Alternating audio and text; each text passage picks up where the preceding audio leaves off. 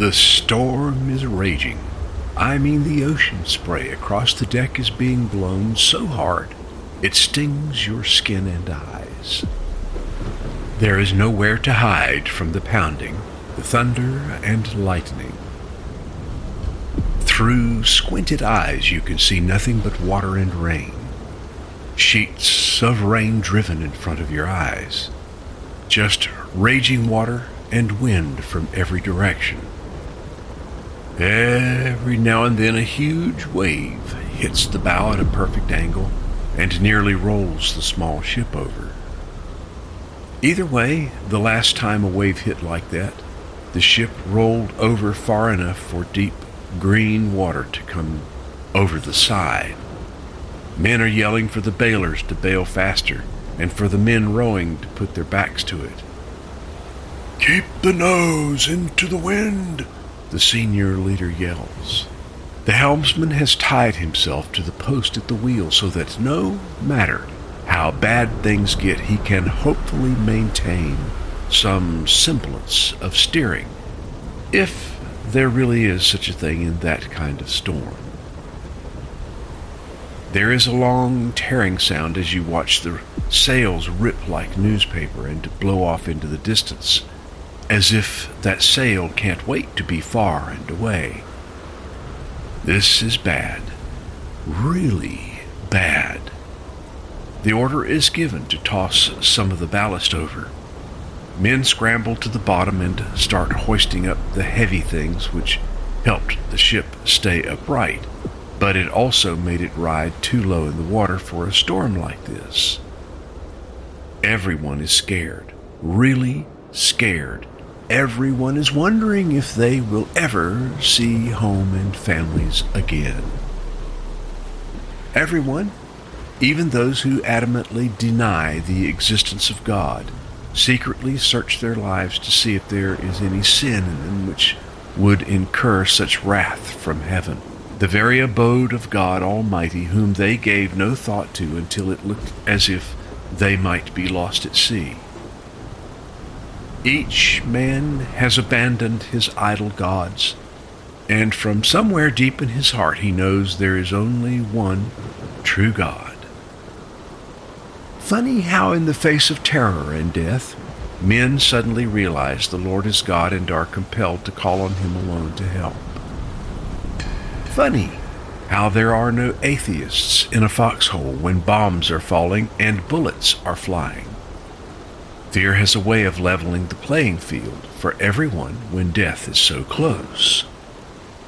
All hands on deck are tired, nearing complete exhaustion, blue with cold and sick with hunger, all trying to not panic. It truly is a defining moment in the hearts of everyone on board. If you were one of the numbers of that ship, consider, what would you do? You're dangling at the end of your rope. It seems you're out of options. Life seems about to come to the end of the line. Maybe, maybe not. This evening's program is about the options at the end of your rope. I'm Social Porter with Cletus Ione, and this is Outposts, cool jazz and contemplative conversation from the deck area overlooking the Ocklawaha River, where the trees gently lean over the river's edge and every evening is pleasant. In everyone's life there are times and maybe even seasons when it seems we're out of options and we're at the end of the line. Crying doesn't help. Being indifferent doesn't help.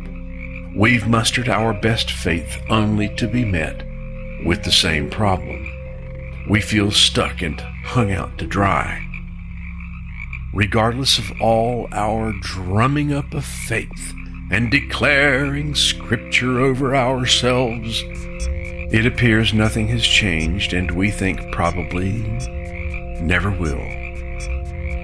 Stay with me for a little while and let's see what God has to say, how to act and not to act when life seems at the end of the road. And I'll be right back.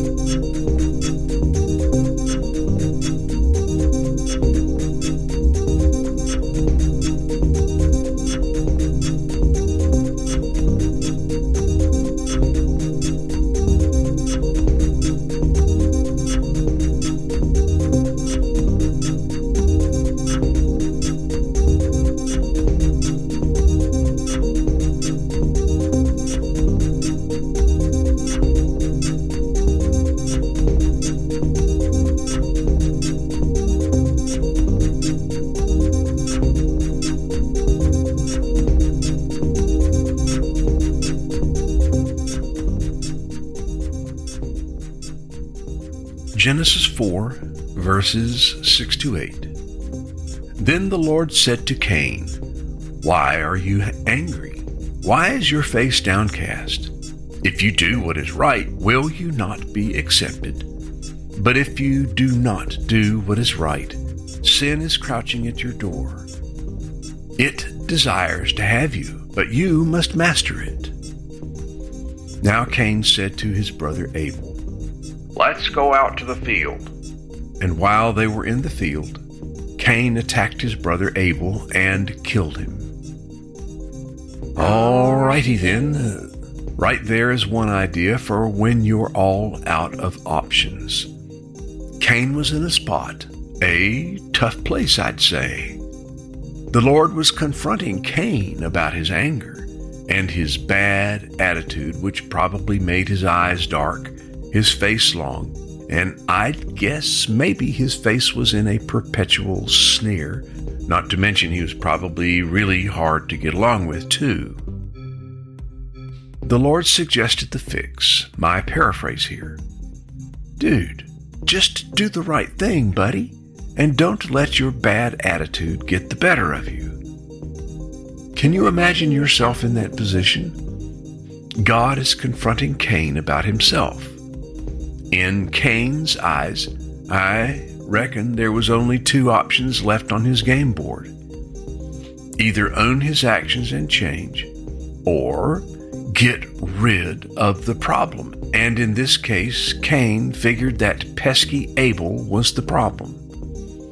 Evidently, it was easier to get rid of Abel than it was to deal with his own attitude and actions.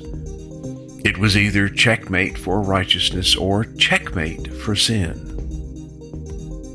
There's an idiom used occasionally meaning we are at the limit of our patience or endurance. The phrase is, "I'm at the end of my rope." So with Cain at the end of his rope, he figured Abel, not himself Cain, no, but Abel was the problem. So in his mind, just get rid of Abel and he's gotten rid of the problem. There you have it. There is one thing to do while at the end of your rope. Get rid of the other person you're sure is causing you grief. Yeah, that's the ticket. That'll surely fix it all right. Cain made a decision, refused to be responsible for his behavior, betrayed his brother's trust and God's, lured Abel out to the field and took action. Yeah, he fixed it all right. It was a permanent fix to a temporary problem. Yeah, well, horrible as it is, believe it or not, some feel this is not a bad option. Incredible. But it is surely at the top of the list of terrible ideas when at the end of your rope.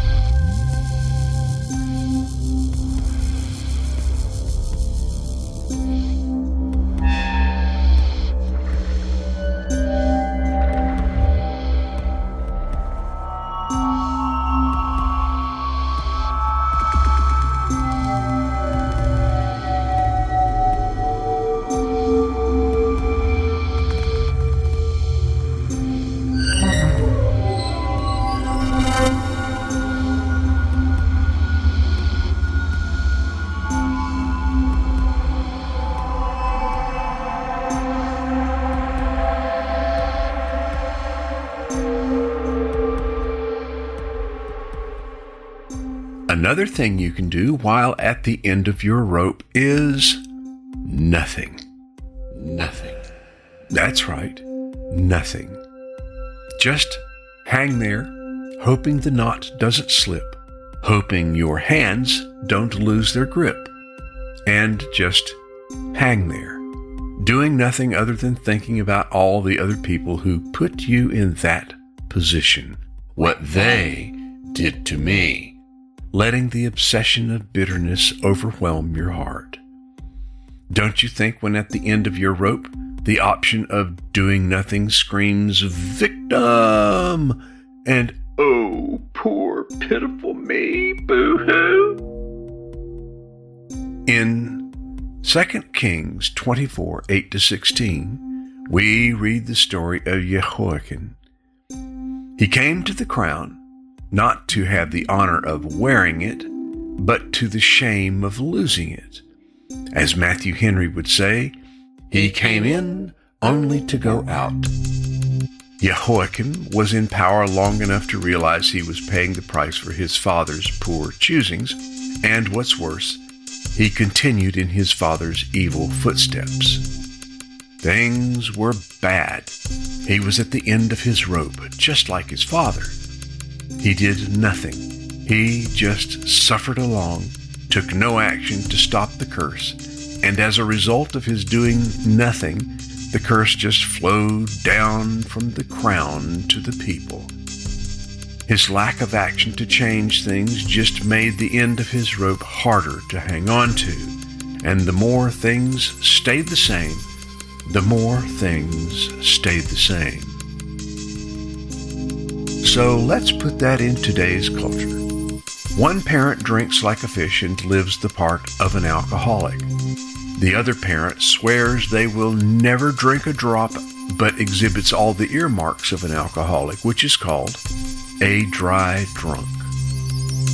The parents know they've got terrible problems and are daily, if not hourly, at the end of their rope with themselves and life. But rather than do something about themselves for their own sakes and their children, they just do nothing. They never admit their addiction, often blame others for all of their struggles, never get counseling for their twisted thinking, never consider to change anything, and simply continue as always in their fighting, drinking, blaming, and chaos. They just let it all ride. The kids grow up with all the attitudes of the parents. After all, the parents were the model. From generation to generation, the chaos and catastrophically poor choices continue. Friends, it's not a generational curse, but generational choice. They are choosing to perpetuate the sins of their parents. Personally, I'm the first male in my family in 4 generations who is not addicted to something. Jesus stepped into my life, and by his power, I chose to do something rather than do nothing. I'm not much on generational curses for sure, but I think in terms more of generational choices. The horrible results that followed 4 generations through life in my family stopped with me. Thank you, Jesus. Doing nothing is an option. Granted, it is another really bad option, but it is still an option. Nothing. Are we in America and the church any different when we do nothing? When our leadership distorts the truth, shows favoritism, does injustice, equity is nowhere to be found, and they do nothing? Will their badness simply flow downhill to us? You know, like Jehoiakim, encumbrance flows down from the crown. And if we do nothing when we're at the end of our rope, how are we any different?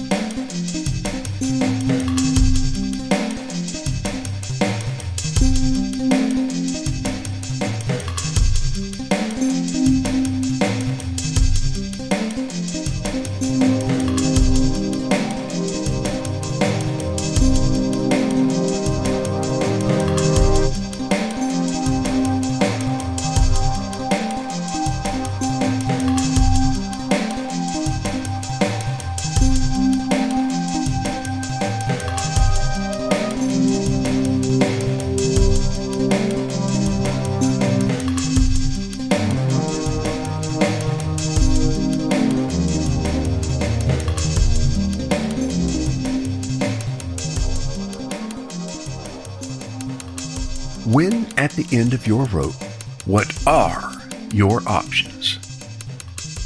Well, so far, one is to be irresponsible and blame anyone and everyone else. The next thing to do is nothing, taking no action to change anything. Just let everything ride and become the well-practiced, consummate victim. Here is a third thing to do. Take matters into your own hands, leaving God out of your idea of the fix, thinking, God is busy with important stuff. He probably doesn't want me around. Whatever, who needs him anyway? Some people say, we need to attend to our own business because God doesn't busy himself with the affairs of men. It sounds more like an excuse to me. Once again, leaving God out of the picture. Because who needs him anyway, right? Well, I do. So let me understand better what is being said here.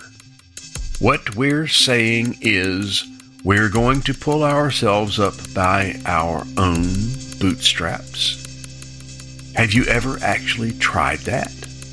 I have, and not one boot ever came off the floor. And if anything, I ended up ripping the boot pulls off the side and hurting my back, all the while that boot never left the floor. In 1 Samuel 13:10-12, in all his arrogance, all-knowingness, and self-importance, Saul took matters into his own hands, starting in verse 10. Just as he finished making the offering, Samuel arrived, and Saul went out to greet him. What have you done? Asked Samuel. Saul replied, Well, when I saw that the men were scattering and that you didn't come at the set time, and that the Philistines were assembling in Michmash, I thought, now the Philistines will come down against me at Gilgal, and I have not sought the Lord's favor. So I felt compelled to offer the Lord a burnt offering. When God didn't move fast enough for Saul, he felt compelled. He took matters into his own hands. Saul did that sort of thing a lot, you know. But in the end, when at the end of his rope, this was another really bad option to exercise. Needless to say, things didn't go well for Saul. For all us modern-day Sauls who take matters into our own hands, how's that working for you? For me, not too good. How often do you want for the poo to hit the fan full force before deciding to take matters into your own hands and that it was a bad idea? Once that poo has hit the fan, friend, it's impossible to get it back, you know. It's another poor option when you're at the end of your rope, though truly an option, just not a good one by any means. How many times will we repeat the behavior I've just described before we get tired of being splattered in the face with our poor choices and bad ideas? How many times will we repeat our behavior before we do things differently? We must learn to choose differently.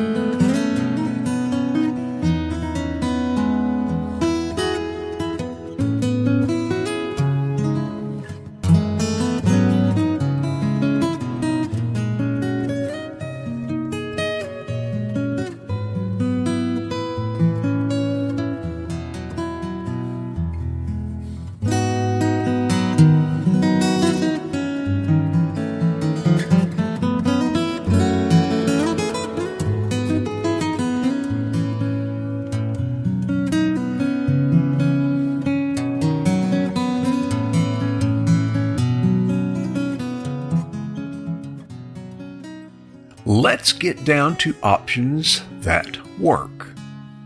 A fourth option is to call upon the Lord. Yes, what an amazing option.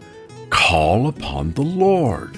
Of course, most listeners this evening are probably believers, and we all know this option when at the end of our rope. But, really, honestly, is that what we do? Often, we say we do, and what we actually do are different things. In Psalm 50, verse 15, the Lord says, "Call upon me in the day of trouble. I will deliver you, and you will honor me." It is never wasted effort to trust in God. In fact, it is the best idea we'll ever have to call upon Him in the day of trouble. Those who do often find the issue much better than they expected. God will give them wisdom, knowledge, and understanding about the best course of action when at the end of their rope. Okay, here it is. Listen, repeat with me. With God, good idea. Without God, bad idea. Say it again. With God, good idea. Without God, bad idea. Here is wisdom. If you can't get out of the storm with Jesus, then be in the storm with Jesus. With God being the key phrase there. Grip to Jesus with all your heart. And then, like Paul said in Acts 27:15, let her ride. Lean into the wind and trust Him. Jesus will not forsake us, not now or later. Let faith do its work. Come on. Here's another great option when at the end of your rope. Wait on God. Duh. Who would have thunk? Oh, and don't we all know that is also an excellent option, but it's also one of the most difficult, especially when your back is tired from rowing and wrestling with the storm as the ship seems it will sink any moment. Let me encourage you. Just keep rowing, keep steering, keep bailing.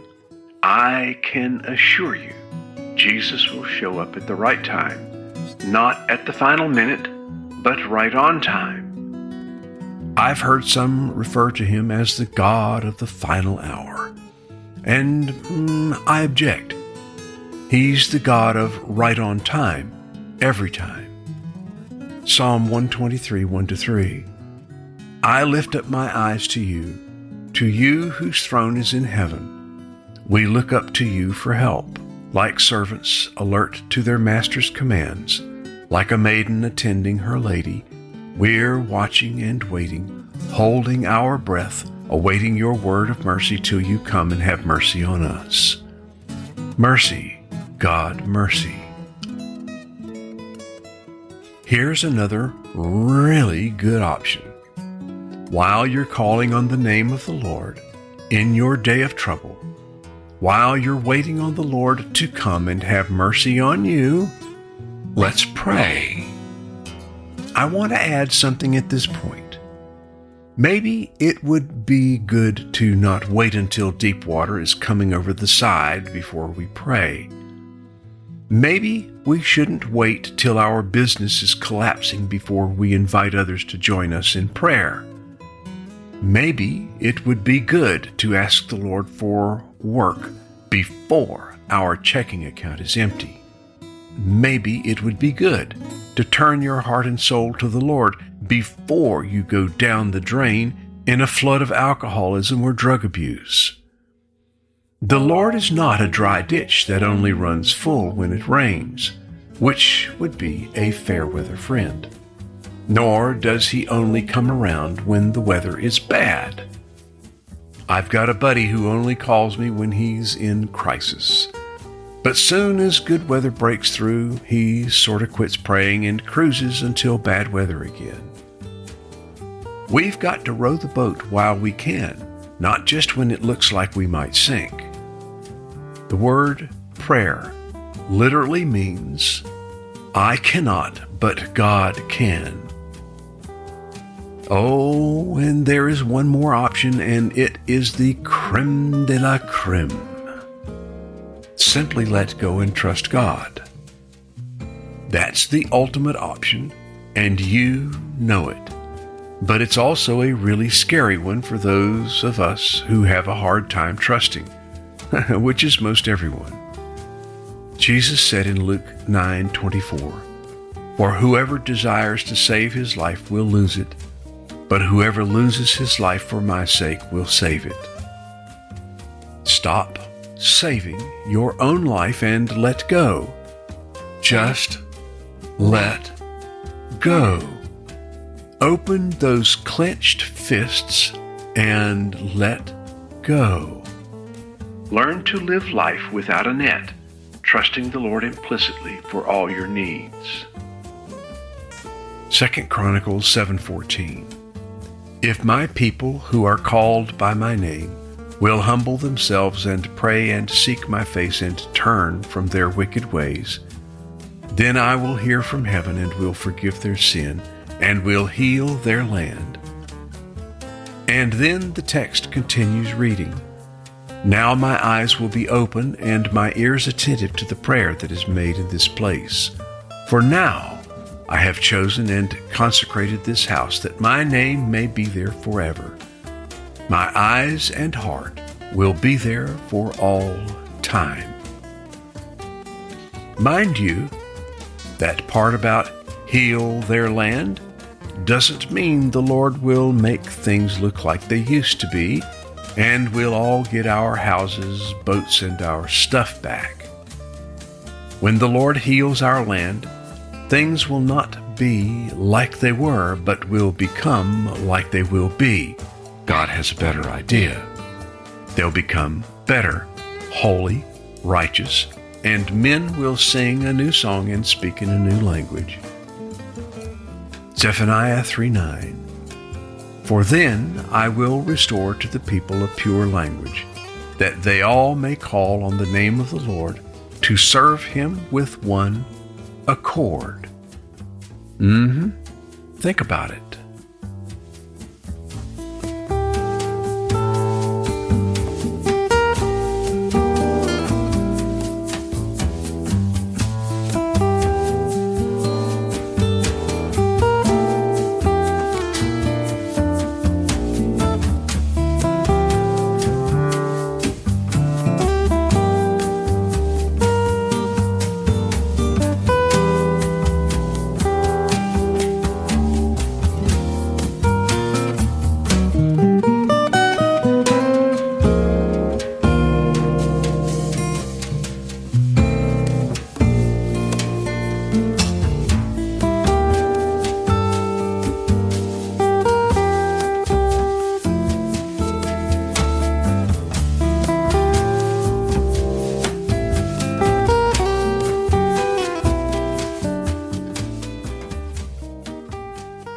Our options when at the end of our rope are not too widely varied. I think the most basic option when at the end of your rope, when the storm is howling, the ship is taking on water, the mast is cracked and the sails are torn, the most basic and foundational option is to simply believe on the name of Christ. Romans 10:9. That if you confess with your mouth Jesus is Lord and believe in your heart that God raised him from the dead, you will be saved. It all may not happen like you've imagined, dreamed, or wished, but God is good for his word. When we're at the end of our rope, believing in Christ, calling on his name, and holding on to our relationship with him, no matter if the ship sinks or not, that is key. I love this verse, John 6:18-21. A strong wind was blowing and the waters grew rough. When they had rowed 3 or 3.5 miles, they saw Jesus approaching the boat, walking on the water, and they were terrified. But he said to them, "It is I. Don't be afraid." Then they were willing to take him into the boat, and immediately the boat was at the land where they were going. Did you see that? Did you see that? When they believed, suddenly they were where they were going. When you're at the end of your rope and all out of options, Jesus is your answer. He is always your answer, and there is never a time He's not your answer. I'm Social Porter with Cletus Ione, and thanks for joining us here at Outposts, cool jazz and contemplative conversation. This evening's production has been brought to you by Living in His Name Ministries. Good old Eddie down at Area 22 Guitars. Man, that guy knows his stuff. WK Studios, Deaver Taxi Service, Holly Swafford Shoe Store on Main Street, the Mebane Freedom League with Kevin, Allen, and Tommy, the fabulous Seeker.net, and of course, let us never forget Jeff and Karen at Trinity Bakers, where there's always something good in the oven. All music was by Dieter Malherbe, Michael Borstlap, Pierre Ben-Susan, Alex Gunia, Claire Fisher, and the Mark O'Connor Hot Swing Trio. All music use is licensed by BMI. If you're down to the wire, your boat is taking on water, and you feel fresh out of options, Jesus is the answer. Really, actually, no kidding. Go with God this week, read your Bible, pray for your friends, and take the Lord seriously when He says He is the Lord. And I'll talk to you next time. Amen. Here